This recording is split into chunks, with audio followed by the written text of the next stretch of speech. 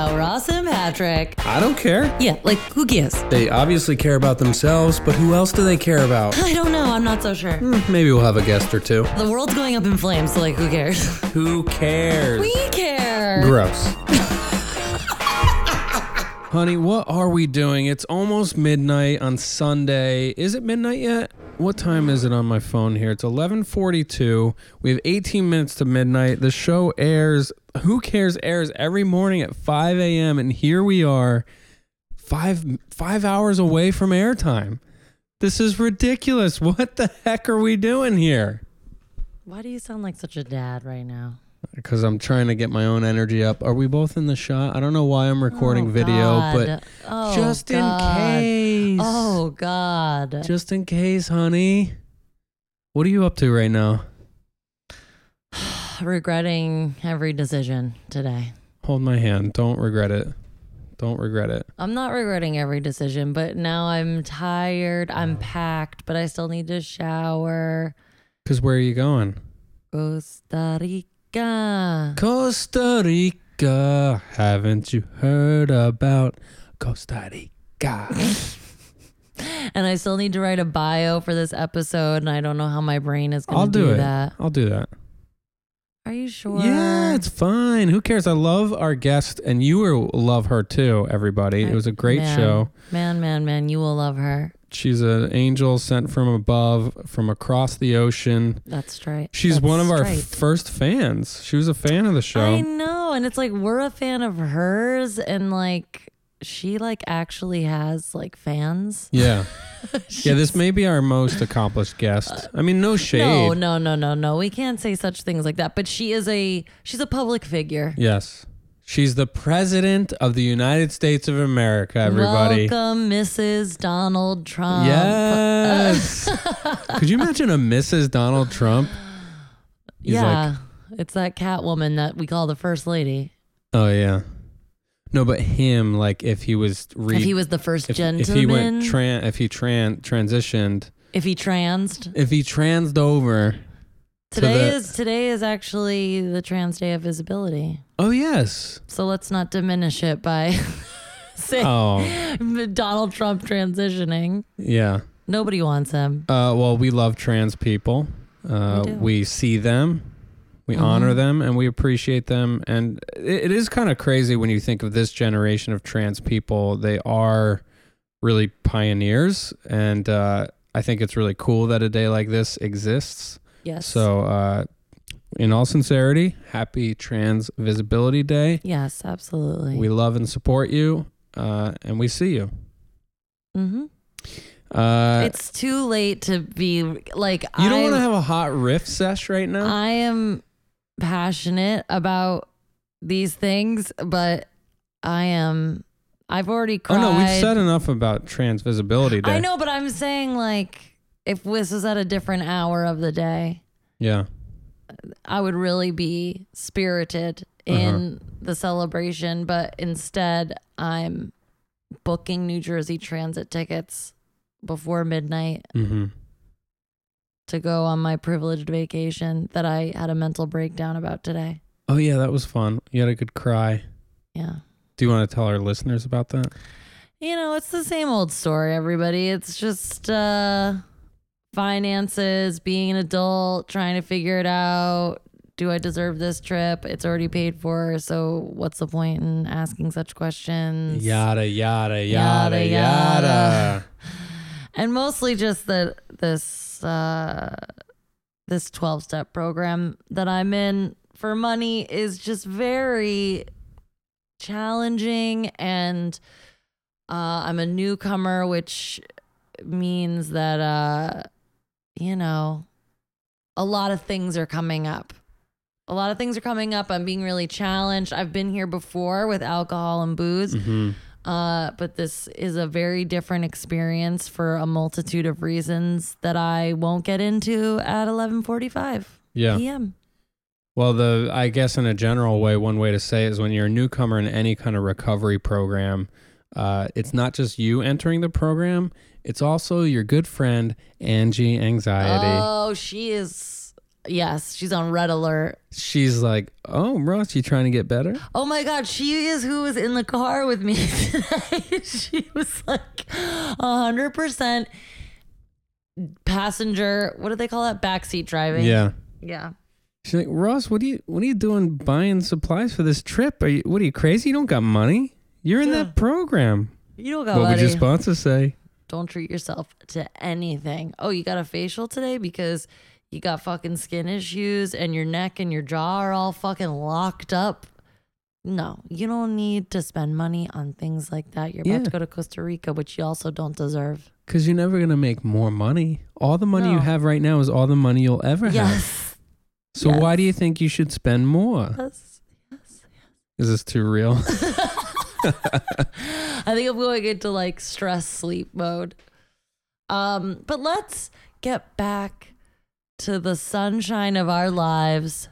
Giorgia Lupi. Giorgia Lupi. Which is mildly offensive that we're saying it in like a cartoonish Italian accent, but it's just fun. Yes, it is. She is Italian, so we're going to just do that accent for a moment, and then you'll get to hear her accent, that lovely speaking voice she has for, I think we spoke for a little bit over an hour. So we'll get to it. I guess I just want to throw out real quick, if you're in New York City. What are you up to, hon? If you're in New York City, anybody, I'll try to talk through these yawns into the mic. Oh, I annoyed you. No, I don't care. I don't fucking care. Monday, April 1st, April Fool's. Shout out to Jonesy. Happy birthday. My mother-in-law. My mother-in-law, your mother, your birth mother. It's her birthday. My birth mother, yes. Tomorrow. But I'm also performing stand-up comedy in New York City's West Village at the Slaughtered Lamb Pub. Oh, don't get me started. 8 p.m. show at the Slaughtered Lamb. I think it's 8 p.m. Anyway, nobody's going to come. I'm just practicing saying these things on the podcast. I know. For when eventually people do care. Yeah, exactly. And they will. Sure. Yeah. Who cares right now? I care. Yeah. Probably a few other people. Yep. You made some new fans on the road. You don't know. Yeah, I got some fans. Actually, somebody from the Jamaica trip did email asking when I'm going to be at Mohegan Sun because they live up by Mohegan Sun. I won't be there. I'm going to be at a movie theater show with Jacob Williams on Wednesday, April 17th. It's near Fairfield. I can't remember the name of the town, but I'll get more info for next week's podcast about that. I was out in Minneapolis and St. Paul, Minnesota this weekend for the NACA conference. It was great. This morning I woke up at 4:30 in the morning to fly back home with some ham sandwiches in my bag. And I got back into the apartment and I had a ham sandwich that was made in St. Paul, Minnesota. And you added an egg to it. And I added an egg right on top. It was great. You love that. I'm so proud of myself that I've learned to grocery shop on these trips and have some like real, just like cheapskate meals instead of eating out all the time. I mean, it's mostly ham sandwiches, right? Yeah. No, I mean, I had kombuchas. I had some yogurts. I had some ham sandwiches. I had some granola bars. It's very carb heavy. It's not great on the greens, but I ate as many salads as I could one meal a day was provided by the conference. So I ate a lot of greens. And then I just, drank about 40 gallons of coffee every day because I wasn't sleeping well and I had to power through.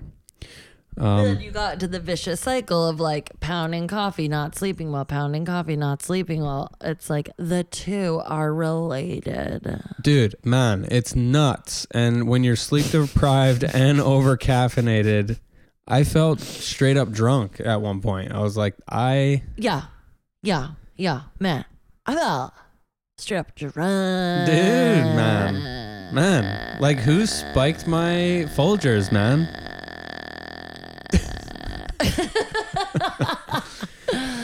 That was a pity laugh you gave me, and I'll take it.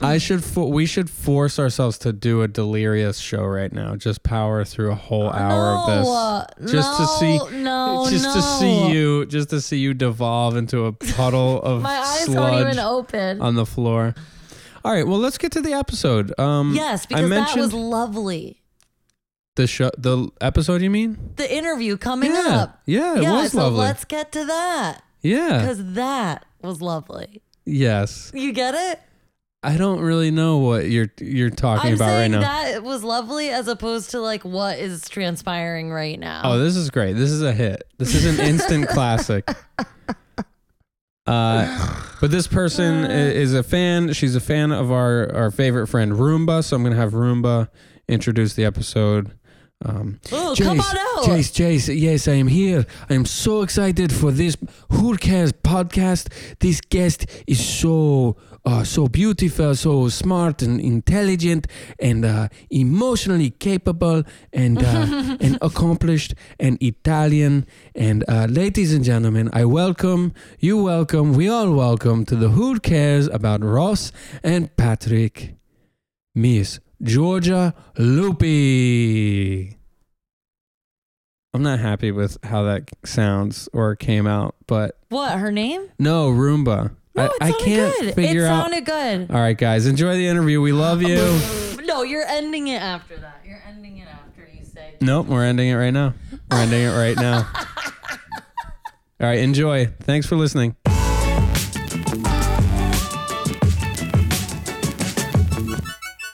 Well, hey, ladies, it seems like I'm the one person who hasn't done yoga today.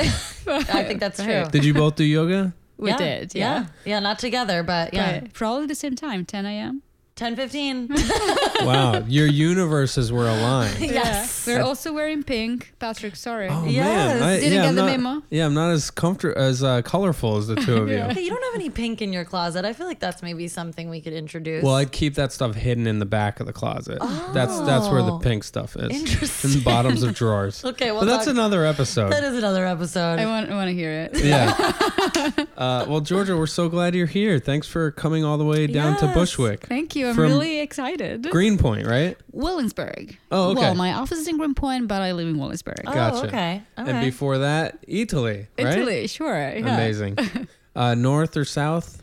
The center. Amazing. Modena, which is like technically north center. Yeah. Is close to my hometown, so it's the biggest city that is close to my hometown. But then I lived in Milan for 4 years before moving here. Oh, Gotcha. okay. Amazing. Take us back a little bit. Like so you- 36 years. Yeah. Are we the exact same Yeah. age? Love No, it. I'm the exact same age with Patrick, I Oh, believe. okay. Yeah. I just turned 38 on Wednesday. Oh no, yeah. 36. Oh my God, I'm 37. I'm not 36. Yeah. You know when your mind stops at a certain age? Yes. Yeah. Yeah, no, right. Well, you I have to think- keep closer in touch with the data of your own life.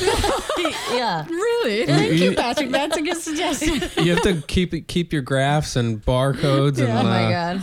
God. Out of we'll my get- realm. We'll get into We'll all get into that. Yeah, sure. I was born in Italy in a tiny village, like a town with like 15,000 individuals. That felt really, I would say, now from New York, in the middle of nowhere, in the sense that Yeah. there was no train. And if you wanted to go to a city, well, you needed to have a car, of course. But before then, when I was like 16, you couldn't really reach the city. It's not that it was easy. So Yeah. I've always felt that life was somewhere else. And I don't want to get like already deep into that, but it's an interesting experience to be born and raised in a tiny rural, town Yeah. in Italy. And feeling that your life should be somewhere else. That's the thing that I remember, really. Yeah. I relate to that actually a lot. I mean, even though I grew up in Connecticut, which is not quite as exotic, but I had that same exact feeling really where like life was going on somewhere else. Well, and you got like kind of interesting tastes of what New York City was like because your dad was so into Yeah. New York and he would bring you here. Yeah, I got a lot of tastes of the big city. So the city for you was New York. Yeah, for That's sure. From a interesting. very young age. And my parents kind of had like a romanticized relationship with it too because they were from like Nowheresville, Mississippi. So they kind of bestowed that level of like this magical place, but then, you end up back in Connecticut or the center of Italy and you're like, I mean, I guess. Yeah.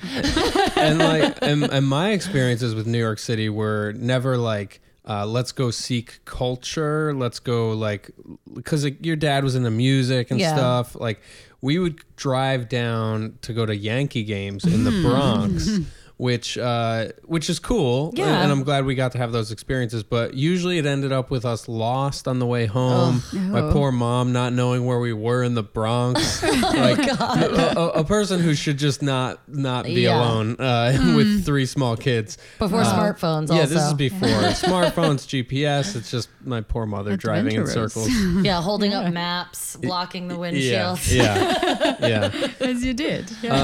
So wait, what were the cities near you? Would that be Rome and Milan, or So let's say the cities that I consider cities that were closer was Bologna, Modena, and Ferrara. Not that you should know about them. At I all. know Modena just from isn't that where all the best like balsamic vinegar Yeah, comes balsamic from? vinegar, but Yeah. also the luxurious cars like Ferrari, Lamborghini are from there. Wow. Not that I've ever owned one, Yeah, but yeah. you know.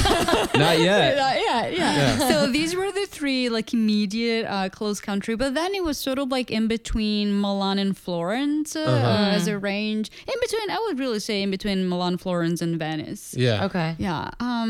Yeah. And where did you visit? Like, did you go to one particular city a fair amount growing up?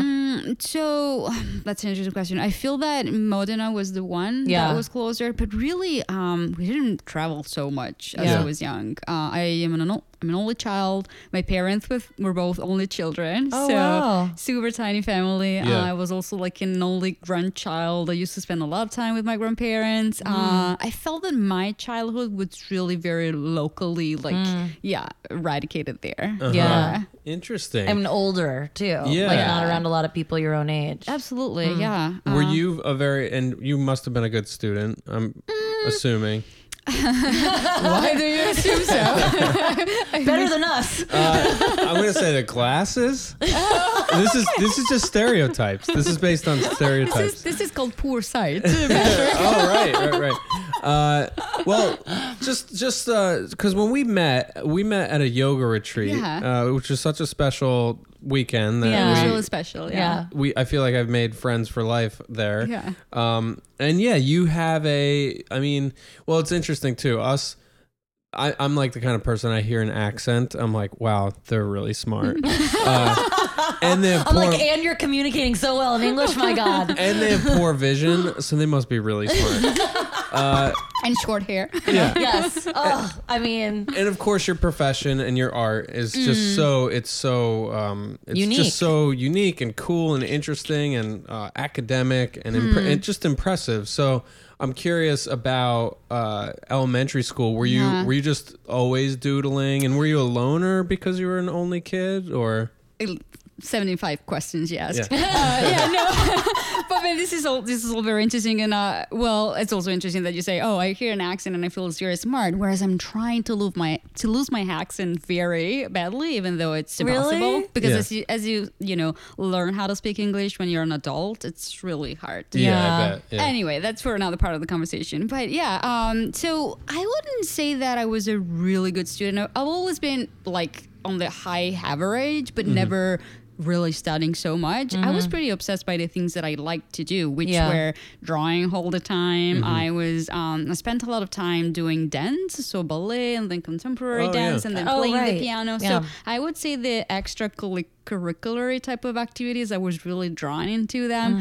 But I always like to say an anecdote that my late grandmother brought up, and my mom sometimes still bring up, that I used to spend a lot of time when I was a child in my grandmother's tailor shop. So she was a seamstress. Oh. And what I would do is I went through all of her belongings, like buttons, ribbons, threads, that she had very clearly organized in a way that was really, useful for her. And I would lay it all down and then, change the order for size, for, color, or even, if the buttons had 2 or 4 holes, and then I would draw tiny labels for people to understand what to read. I was kind of really obsessed by rules and sizes and colors. Yeah. Order that had a logical sense Yes. and that could be reordered. And that anyone else could probably have an easier time understanding, like kind of universally understandable. Yeah, besides the fact that my grandmother had her own way to organize it that made sense for her job. Right. And I was,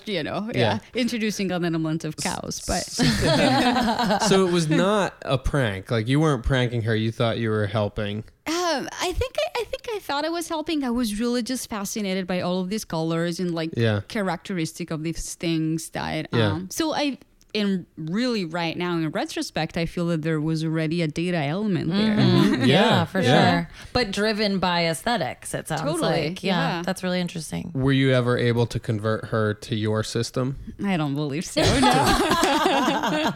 But that's cool. But that's an art too. And actually, that brings up an interesting connection. Is that your grandmother was an artist with fabric, she was very creative, and with clothing, and it's a art that's useful. It's pragmatic, and it has a lot of utility.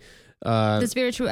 She has been the creative muse in my life because she was a particular kind of seamstress, and I remember What was her name? What was her first name? Prima, which is like first, right? Yeah, like it was like first, and because you know why? Because she was born on January 1st, and so back then probably there was not enough like fantasy to. Yeah, that's so cute though. I love that. Yeah. And so I do remember that she used to make like really interesting pieces of clothing and dresses, even out of like tiny pieces of fabric. So she would like, rather than having like a huge thing and cutting it all out and wasting stuff, because she was like a post-war mentality, she used to kind of like use tiny pieces and assemble them together, and that felt really creative to me. Yeah.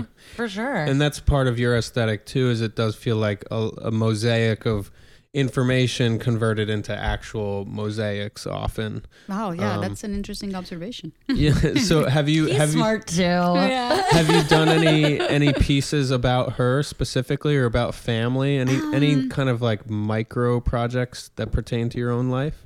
Well, the project that probably I'm most known for among the 10 people that know my work is this like year of personal documentary that I did with a person that I didn't know at the time, but then became my friend, where we got to know each other by exchanging personal data collection every week. And in that 52 weeks of personal data collection, there have been weeks where I would reflect on my family and parents type of situations and grandparents, and also times where I would record the interaction that I had with them. So yeah, and after 5 years already after the project, well, that thing that now became a book, but like that pieces of data visualizations that I have bring so many memories. So it's really a very particular year, like 2014, 2015 in my head, because I have so many memories about it because I tracked it and I recorded it. So that's so cool. That's beautiful. Yeah. So in our intro to this episode, I did my best job. We did our best job of setting up who you are and the work you do. So we will have.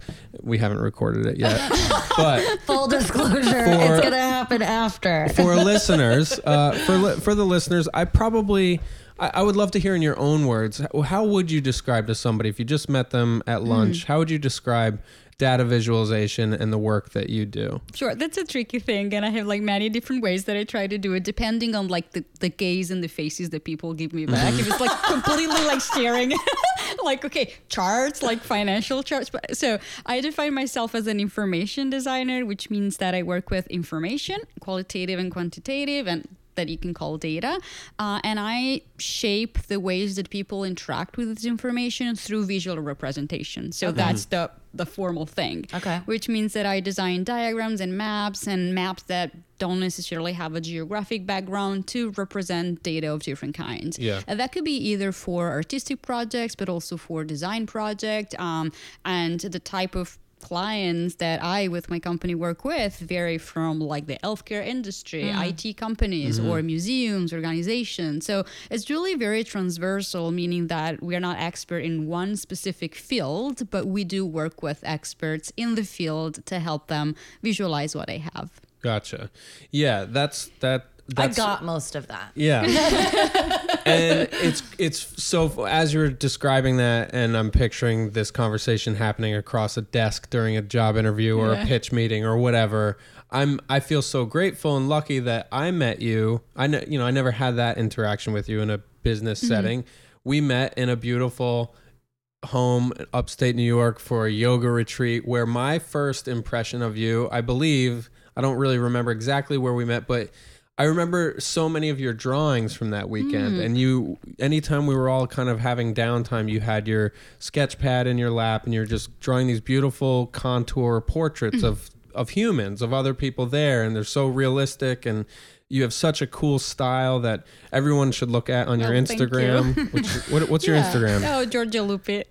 at Georgia Lupi. We'll link to that and everything. Yeah. But so my first impression of your work was your art and the way you see the world with just images and lines, and I think ink is what you use or whatever. But and now that after we got to know each other that weekend and you shared some of what you do, and the more I've observed what you do, it's so cool to see such a soft-edged, like beautiful, loving form of like drawing that you do, mixed with these like very cold numbers and facts and figures, and it's just such a neat thing that you take these very complicated things and make them understandable. Thank you, Patrick. That's very flattering. Yeah. No, I mean, I feel it's a really interesting space, like in between numbers and images, like logic and intuition, and that's really what I like about data and data visualization. But that's very true what you said. I always need to be drawing, and it's my way to process what's happening, and even especially with the friends that know me better, that I can really be very confident. Even if we are out at dinner or like having a coffee, I'll sketch something that really doesn't mean that I'm paying less attention. I'm actually paying more attention as a way to really be fully there. And I remember that Ross, you and I were speaking about the fact that you also needed like be doing things sometimes, and I feel like the same. Yeah, it's hard for me to just like stay put Yeah. doing anything. Well, if this podcast gets too boring, I'll pass this notepad over to you, and you can draw something. I was about to steal it from you. Kidding. And the other thing I would add to your elevator pitch that you kind of touch on in your TED Talk, Do you need some unsolicited advice about your elevator pitch, please? By the way, I'm an expert with elevator pitches, and also I love the fact that we're talking to a TED Talker right now. Yeah, you're like, what? There's some room for improvement, and I've got some suggestions. You showed taking up. notes now. You showed up. By the way, you're the first guest that have shown up, gifting us 2 of your published books. That is very cool. So thank you for that. You're welcome. What are those called? Drawing. The first one is Dear Data.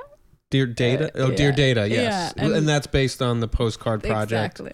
And then the other one is Observe, Collect, Draw, which Cool. is more for people to learn how to do it. But I don't want to publicize my books here. No. It's We're bragging. We're publicizing that we get to hang out with you. This is like a really big deal guest, everybody. So a boring guest.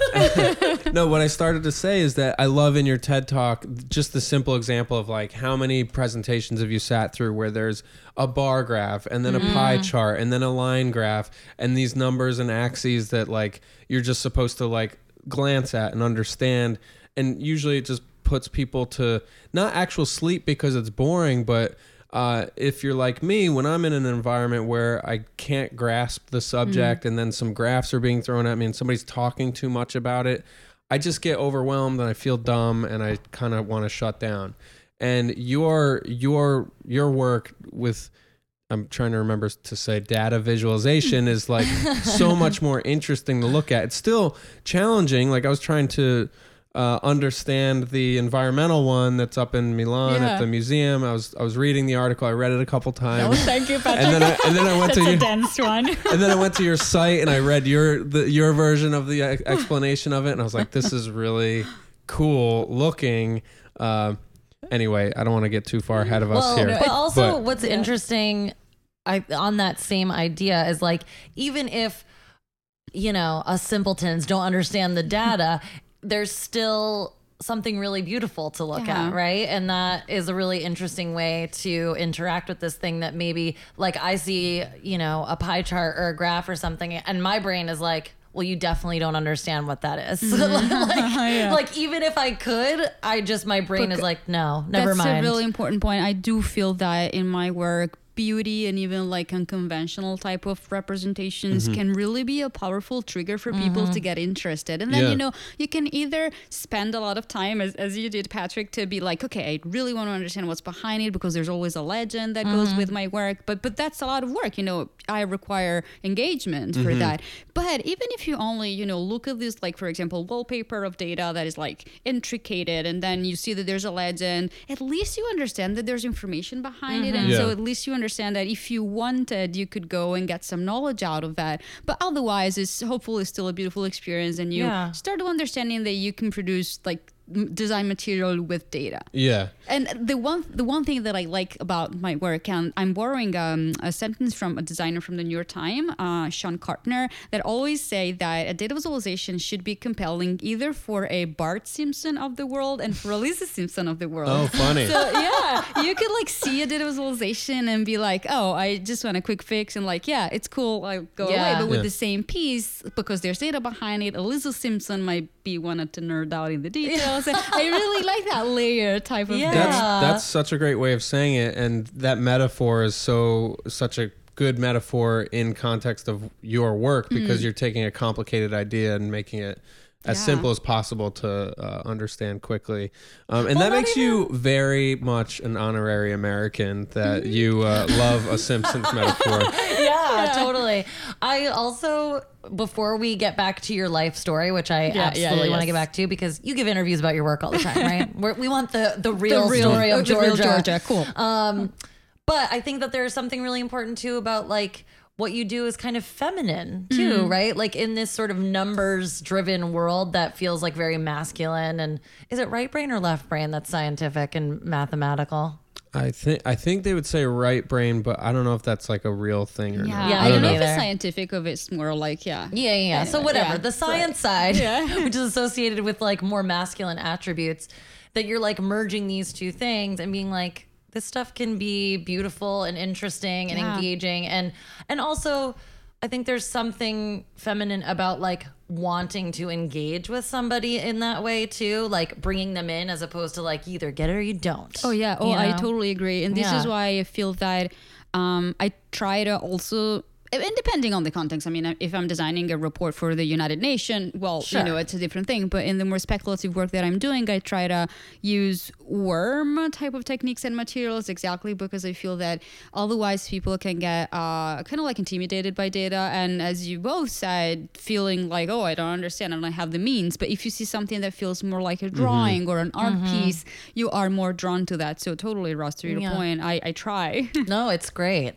Get the feminine in there. Yeah. The divine feminine, God Yeah. damn it. So how did this happen? So how did you go from Yeah. grandma's workshop? And how old were you when you were sneaking around I feel like reorganizing for her? 4, 5, 6. Okay. Okay. Yeah. So grade school, I assume the drawing came early. Yeah, it did came early, and I do remember myself drawing like everywhere, even like on walls in my room or stuff. Drawing came early.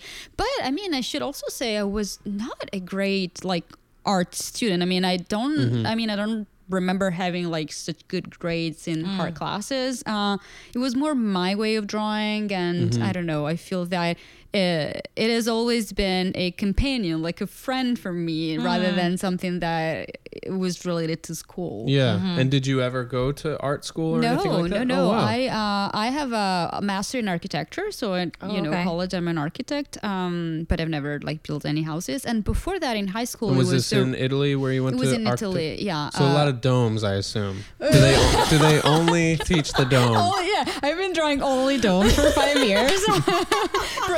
As you do, because of course you can build a new dome tomorrow, right? No. I have to make things understandable for myself. Sure. Well, so first university and then off to masters, and that was all in Italy.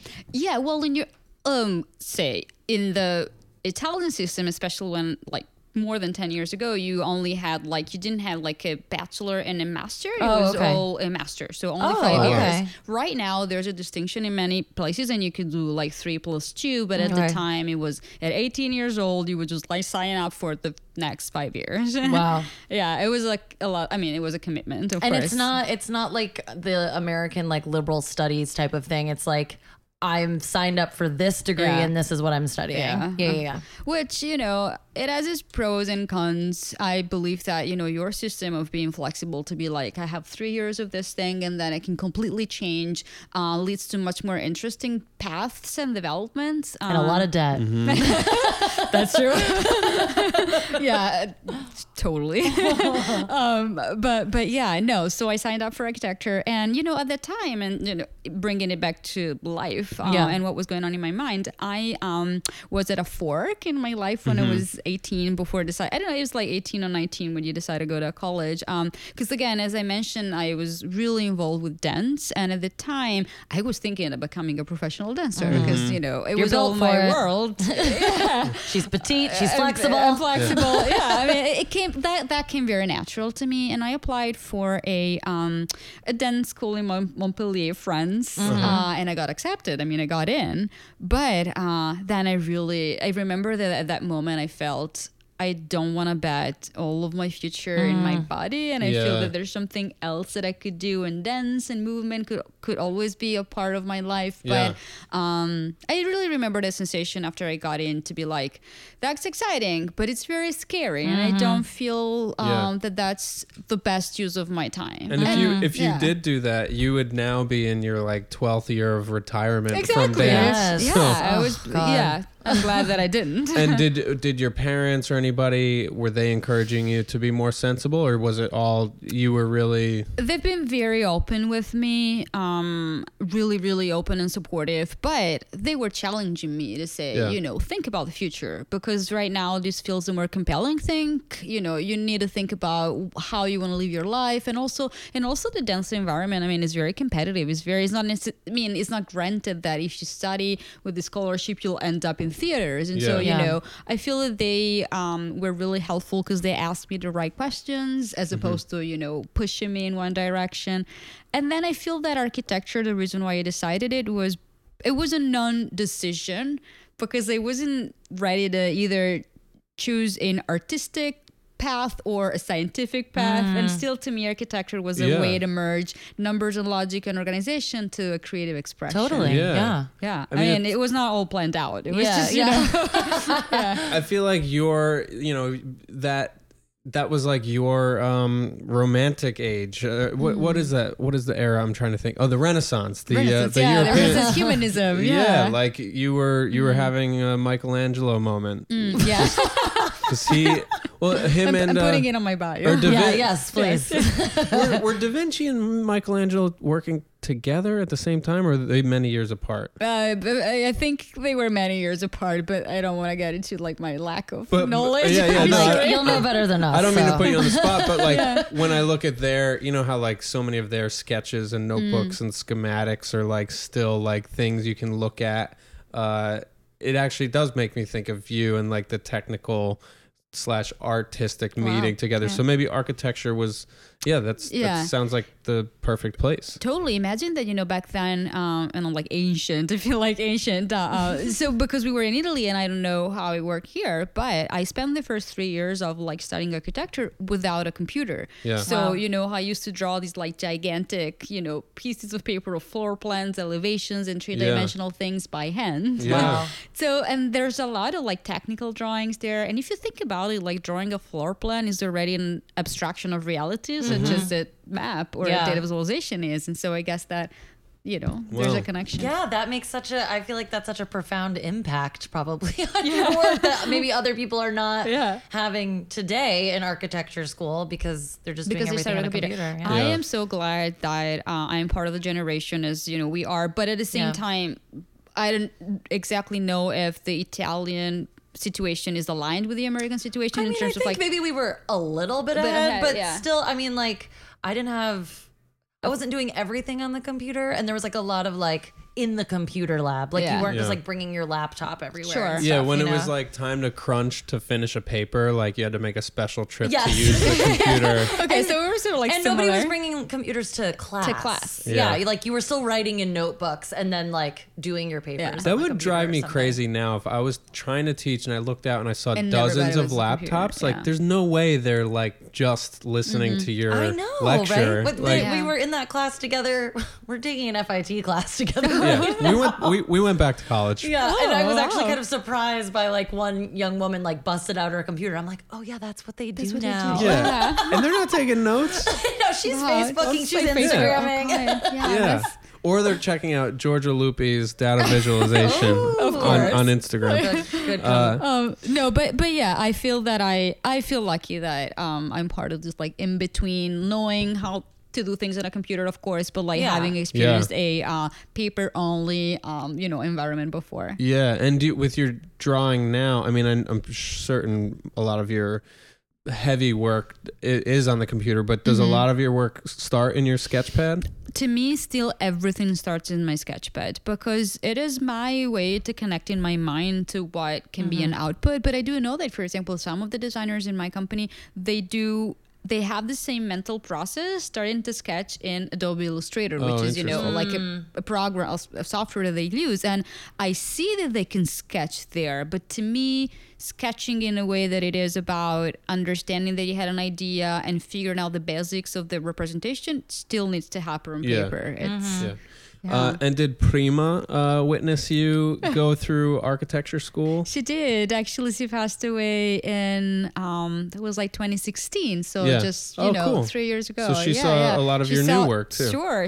Yeah, Oh, she that's couldn't great. she couldn't handle my book in her hands, but she understood the project and everything. Oh, And that's there are great. memories of her in the book, which actually it's interesting. It's funny how life happens because when I started the project and in the book, my grandfather, my grandmother, and my dad were still alive, and right now the three of them are gone. So there's a lot of like memory in there. Yeah. Yeah. Well, that's so nice that you honor them in your work Yeah. too. I do, yeah. And did you? So after school, did you go to work as an architect? Did you have a job in that field? Yes and no, in the sense that the architect who was also my professor for my master thesis, he hired me to work in his studio because he was both a teacher and a professional. But actually, what I was doing there, it was sort of like more of communication design. So let's say that he and some people in the studio would design the project, and so they would kind of like design the building or design the installation. I was the one who was communicating it to the potential client, and so it was more of like a representation of what it can be, and even diagrams on how the space could be used. And so I was already out of the process of building a building or building a physical space, but rather telling stories about this space. Yes. Yeah. And he saw your value as somebody who can take like I don't know why I keep thinking in terms of textures, but like a hard-edged thing and make it more soft and Accessible, the Probably yes. I accessibility. mean, I owe a lot to him because I feel that the first job that you have can be very important for what you think in the future. And it was really interesting because it gave me so much responsibility. I would be on a meeting with a client like day number 2 of my work, and so throwing you out there and then Awesome. Him having faith in you, and it's interesting too that they're doing like the technical, like creating this building in their minds, and then they're like, send the charming, like adorable Georgia out front to like pitch this thing.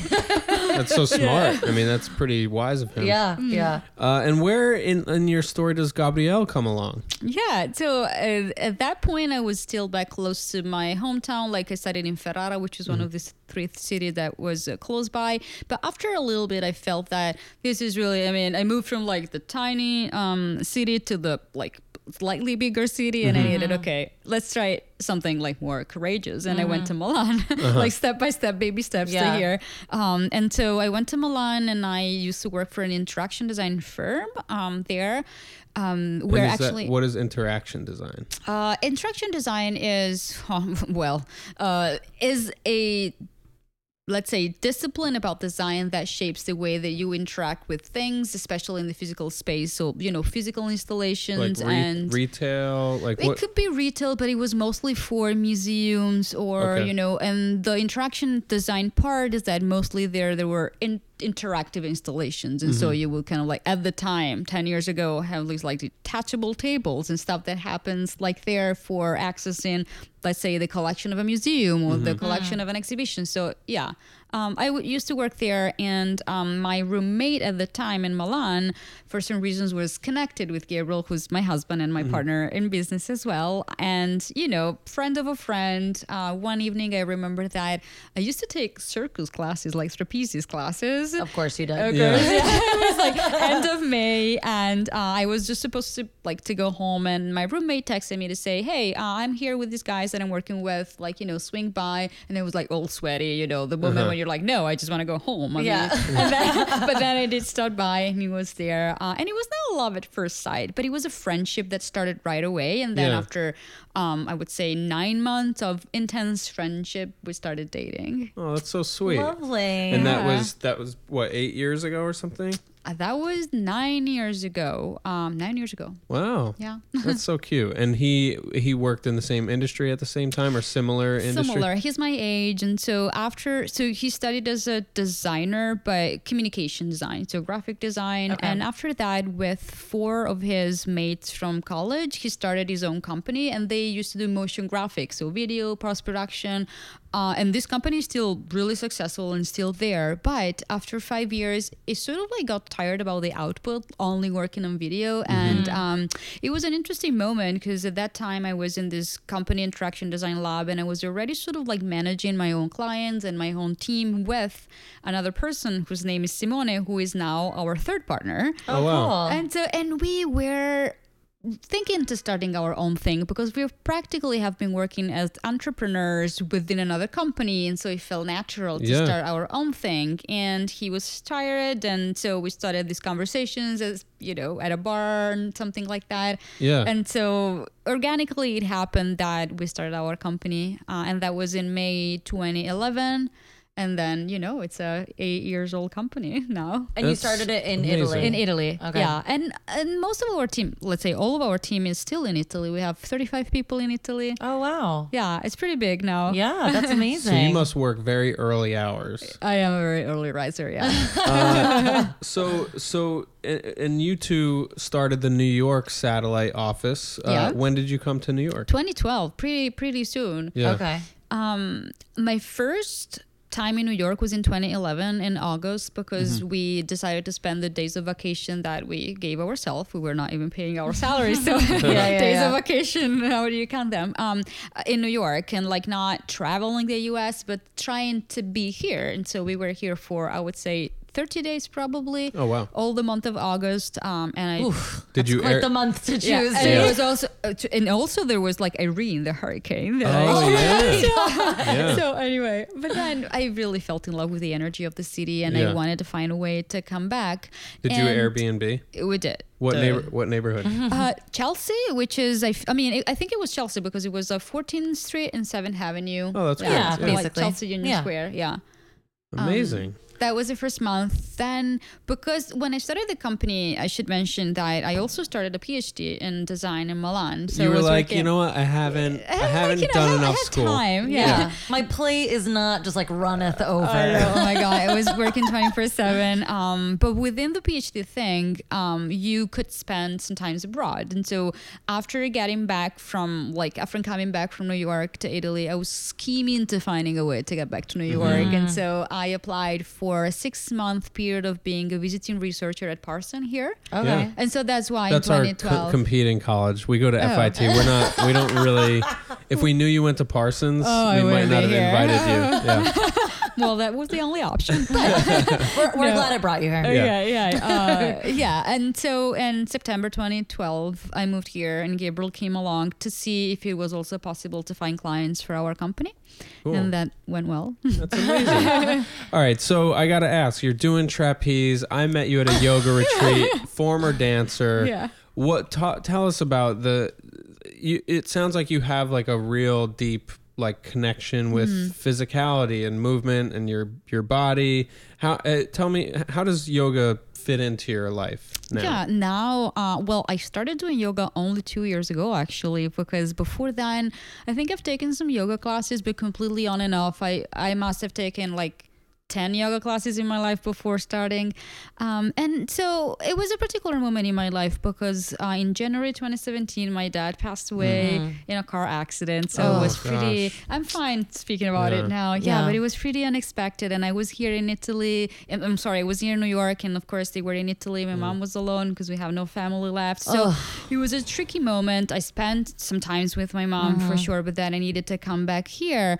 And I felt that really, you know, besides therapy, of course, and trying to process it. Therapy, of course. Did you hear that, everybody?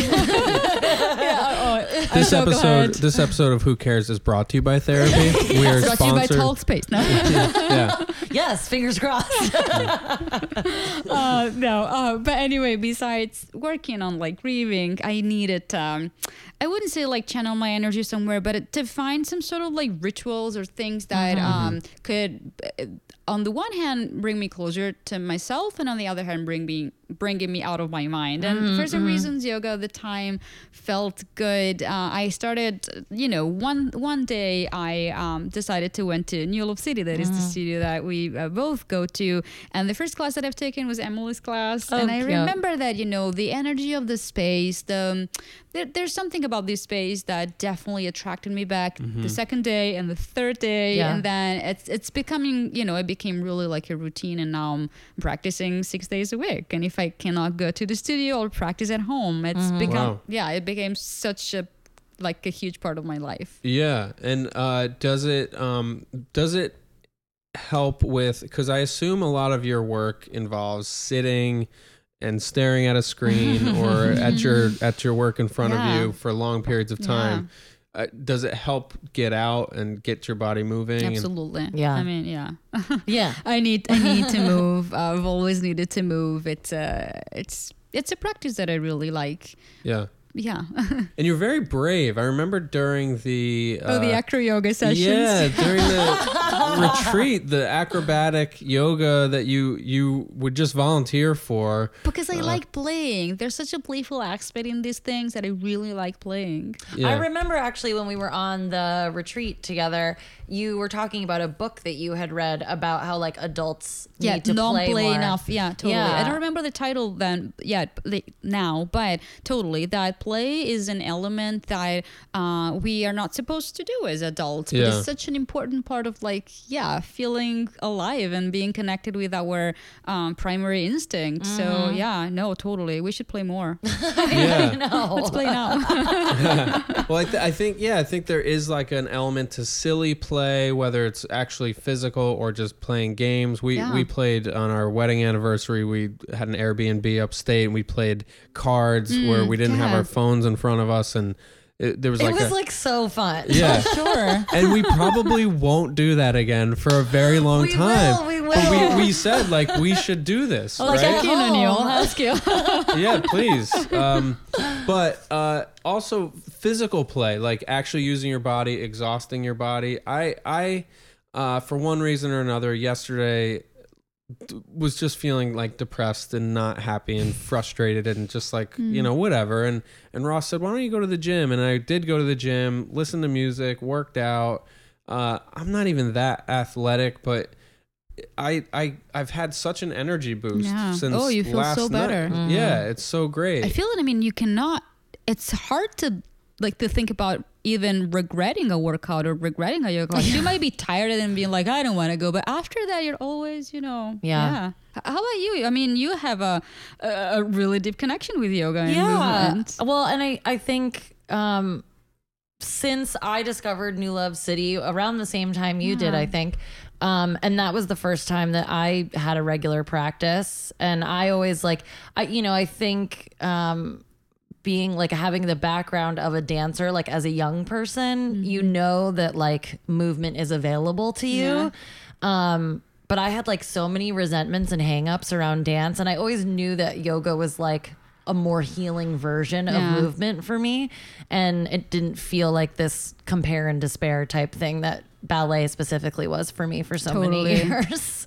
But I just could never get myself into a habit, whether it would be like I just didn't find the right studio or whatever. And I do think that New Love City does have like some special aura about it. Like I don't know what it is exactly, but All it's this like drag that they put in there. yeah, I'm like it's like this. It's like the mixture of the space with the teachers, Yeah. and there is just something about it that's really lovely. And I ended up going there because of I thought that I was like stalking them to potentially like try out some like athleisure product that I was like trying to create a business, Oh, interesting. And I was like, oh, this is like the vibe of like the type of yoga people that I want to dress, and then that just like completely fell by the wayside because I was like, oh my God, I don't want to make clothes. I was like, that's a lot of time and money. No, thank you.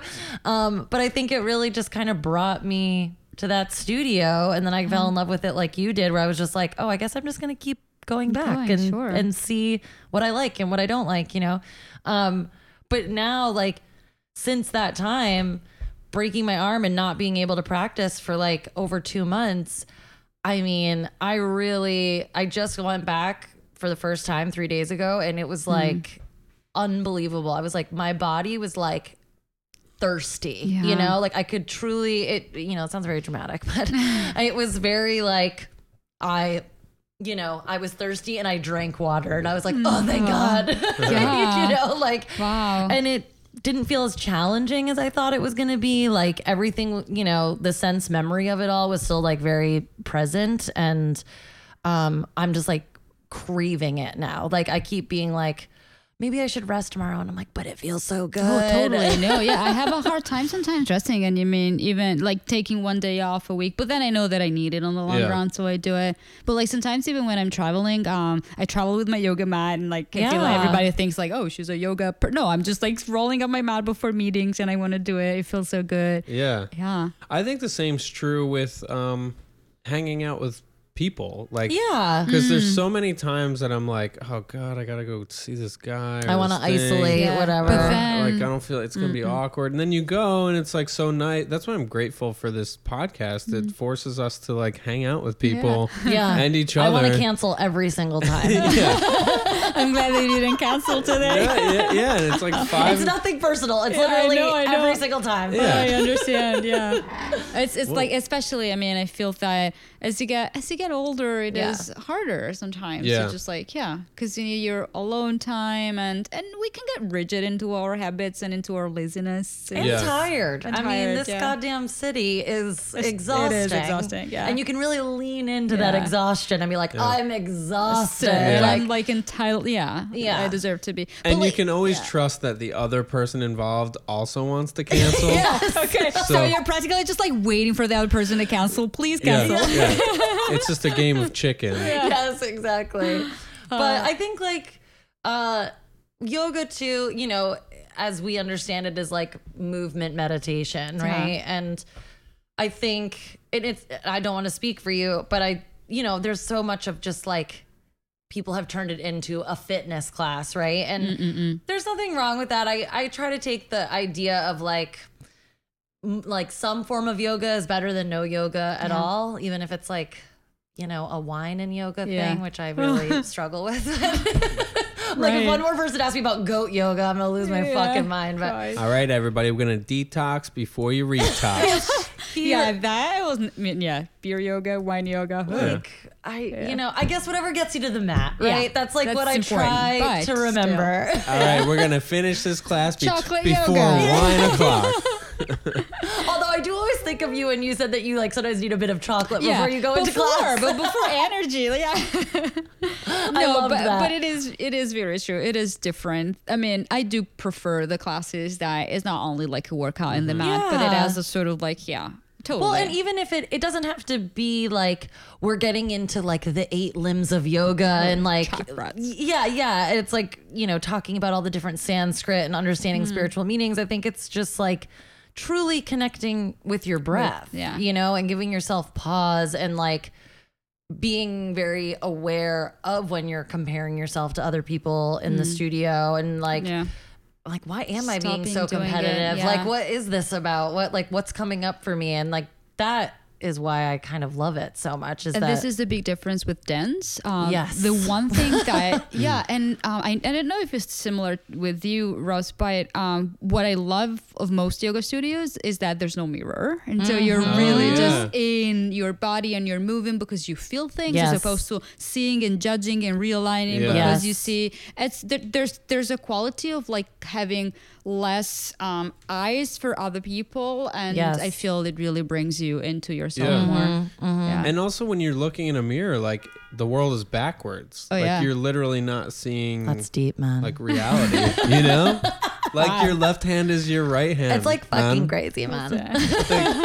Dude. Don't look in the mirror, man. It's just backwards. That's what I should have said to my obnoxious ballet teachers as a child. It's like, oh wow, it's like backwards in there, man. Turn face down. Yeah. You mentioned rigidity in your routine, or that people have that. Are there things that you do, rituals? You go to yoga every day. Do you have a certain pen you sketch with? What are? She's nodding and being like, yeah, you know me. If Gabriel was here, what would he make fun of you for? Oh, many things. No, I mean, yes. I feel that, I can become a bit rigid and attached to my routines and things that I feel that are healthy. And I feel it is healthy that I'm recognizing it, but there's still some work to do and becoming more like, chilled out. So yoga, it has become something that I need to be doing it, or otherwise, if I don't do it for like 2, 3 days, 4 days in a row, there's a part of my brain that thinks that the world's gonna fall apart, and nothing will ever happen. But you know that yoga now, it has become some sort of like that addiction, which it is a healthy addiction that I have. Then I always carry pens and papers with me. If you saw like in my bag, there's like a sketchbook with like, and I don't want to like advertise products, but I use Muji pens. Muji is a great store. It's just a sponsor of the podcast. We're happily taking sponsors. So. They're the notebook I recommend when comedians are asking for what kind of notebook to use. Yeah, and I've only used one of them. I just haven't been near a Muji store lately, but I like their spiral bound notebooks because they are cheaper than everything else in the market at that quality level, and you can they're spiraled so that you can flip it over and it'll lay flat. I don't use their notebooks. I use the pens. Like I only have like letter size slightly thicker than normal ream paper, and the reason why I like letter size and folders better than sketchbooks is because it's more flexible in the sense that if I'm taking notes for a possible project and I don't need to carry like the 11 sketchbooks of 11 different projects with me, I can then put it in a binder later. So these two things. Well, then our apartment is pretty neat, and so I'd like to leave the apartment. No, really, that's like a systems everywhere. So I like to just leave the apartment and having it neat if possible. And are you two similar in that way? We are. That's good. No, totally. And does Gabriel work out or do yoga or anything like that? I dragged him to the latest retreat, like the Camp Below, the last one, and so let me like backward a little. For his last birthday, last April, my gift for him were some yoga classes with Connor.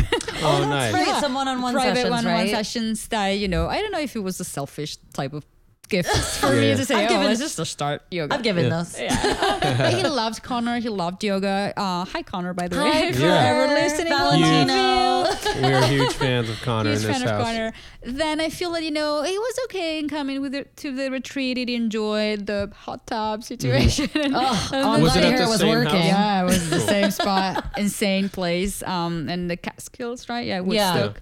But then I feel, it just didn't follow up. It doesn't work out. But right now, one thing that he enjoys doing is he was a former guitar player, but not professional. He's just like as a hobby. And he started to play until take guitar lessons. And Oh, these are these great. kind of hobbies that as an adult you do for no reason. Yeah. And these are really great to have. And I feel that he's really enjoying like That's the great. making of like composing a song for no reason. Yeah. Type of thing. I feel like that's a very kind of new thing. I don't know if I've aged into it, or I think like the wellness movement has led to people just talking about doing things for no reason and taking Yeah. up a hobby and things like that, which feels new. Like in our culture, like our culture is a very like, well, what am I going to get Yeah, out what's of this? the end game? Yeah. Yeah. And it seems very like European to do that. So Yeah, it I'm can glad be. I'm glad Gabriel's getting in touch with his European roots. I was actually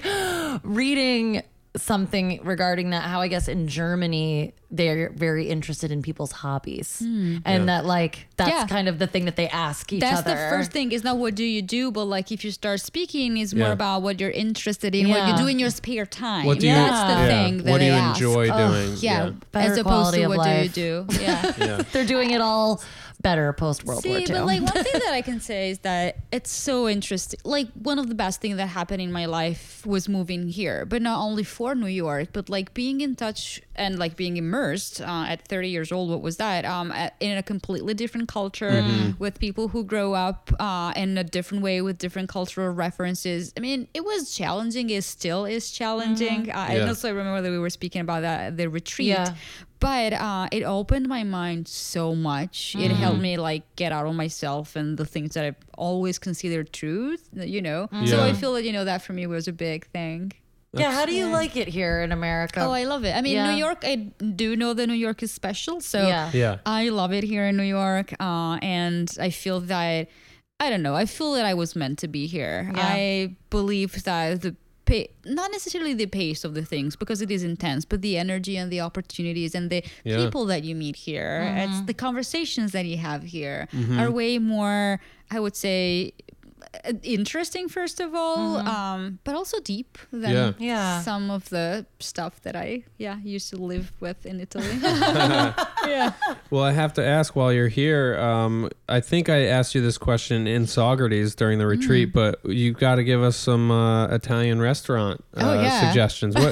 Who in New York is doing Italian correctly? Okay, well, let's say that I'm not very picky with Italian food in the Okay. sense that, like Gabriel would, and then I can send you suggestions later. Gabriel would be better than me in explaining why certain restaurants Gotcha. are better Okay, than others. okay. But let's say they might taste. So I'll filter the restaurants in this way.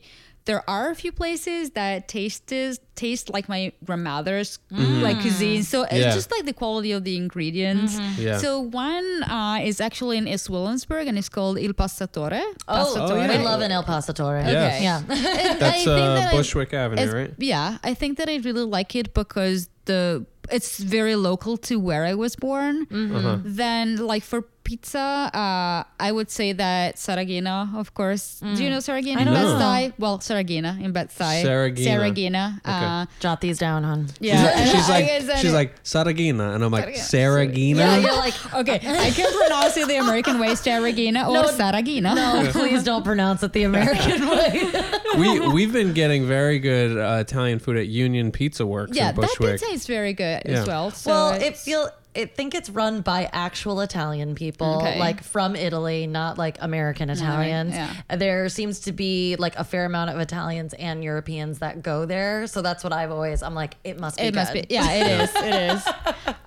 One other gem of a little place that I'm not sure that I want to disclose It's just here. going to be off the mic. Yeah, no. Yeah. Let's- If you want to keep it because you want to keep it exclusive, yeah, exactly. or because I want to keep it exclusive. Okay. No, but it's really, really nice. It's not a restaurant, but it's a place that you can go like during the day and you can even work from there. It closes up at 8 p.m. You might know it. It's called Lella Alimentare.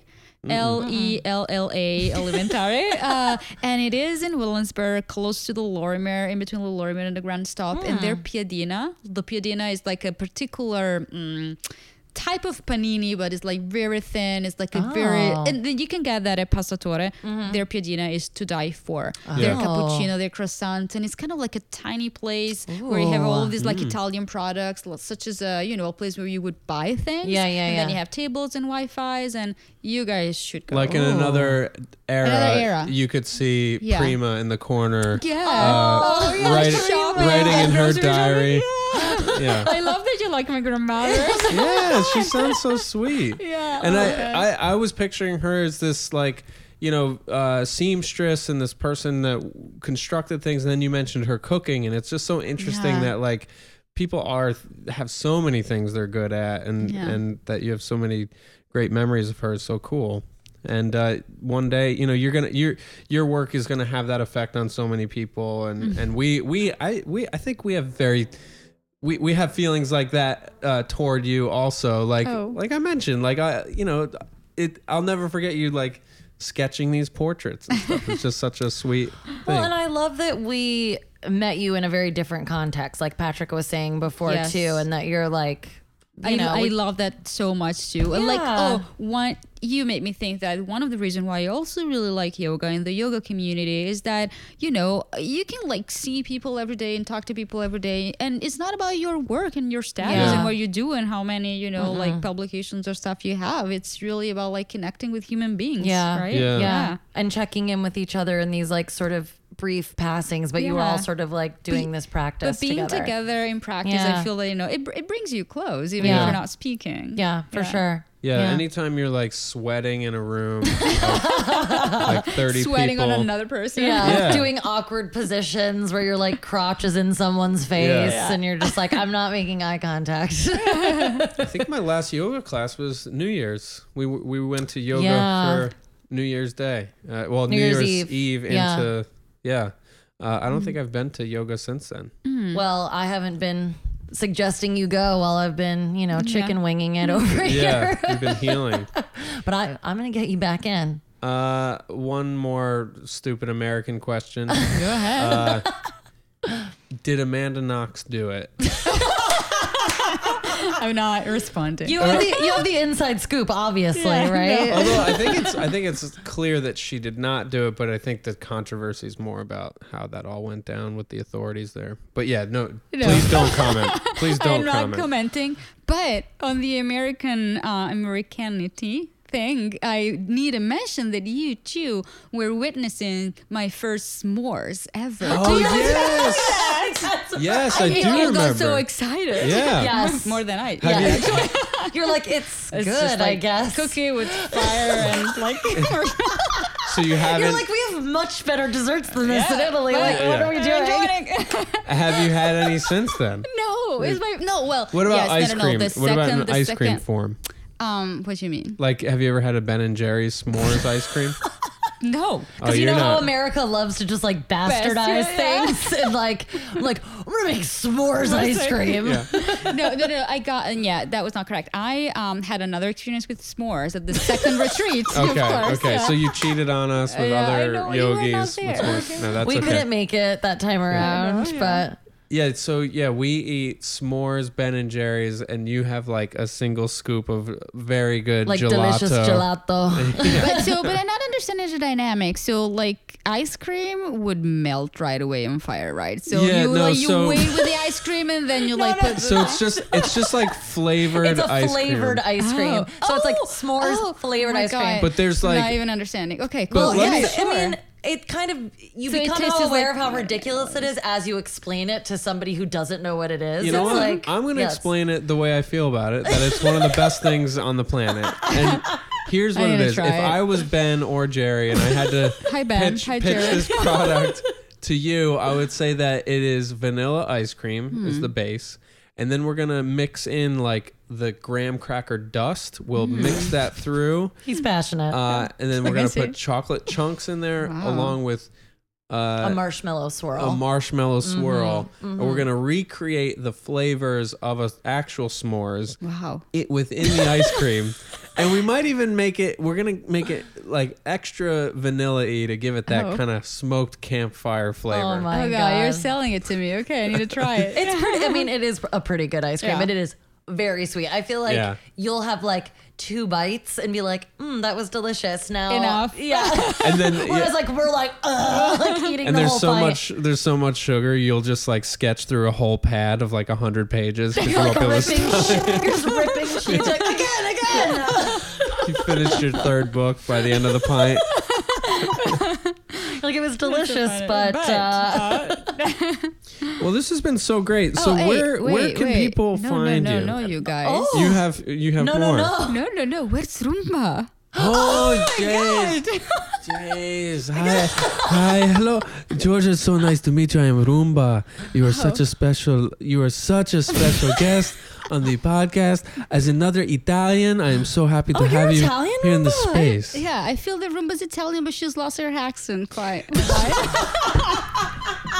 You see, I've been Roomba, go back to your dock and I've been working in this country for so many weeks and months since the podcast, and I have so many bookings coming up that I end up integrating into amongst my clientele. And sometimes, there's this family on the Upper West Side I've been cleaning for, and they prefer I do not sound like from my home country.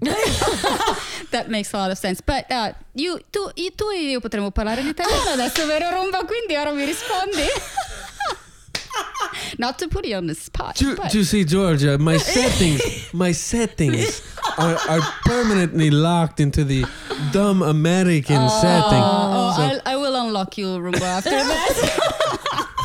George is happy to unlock you, Roomba. Yeah, Roomba, if you that is want. so Roomba, just say Jace. Jace. That's for another episode. We are so happy that you are here, and you Not a lot of suffering while George has been no here. Yeah. so much light, so much beauty, so many She looks data happy. points, so much data visualizations. It is such a special talent you have, and we're so grateful you are here. And there's no emotional turmoil that I sense at the moment, so I do not have to work very hard. Grazie, Roomba. It was Grazie. a pleasure to meet you. Grazie, Roomba. E tu? What I say, e tu? Anche tu. Anche tu.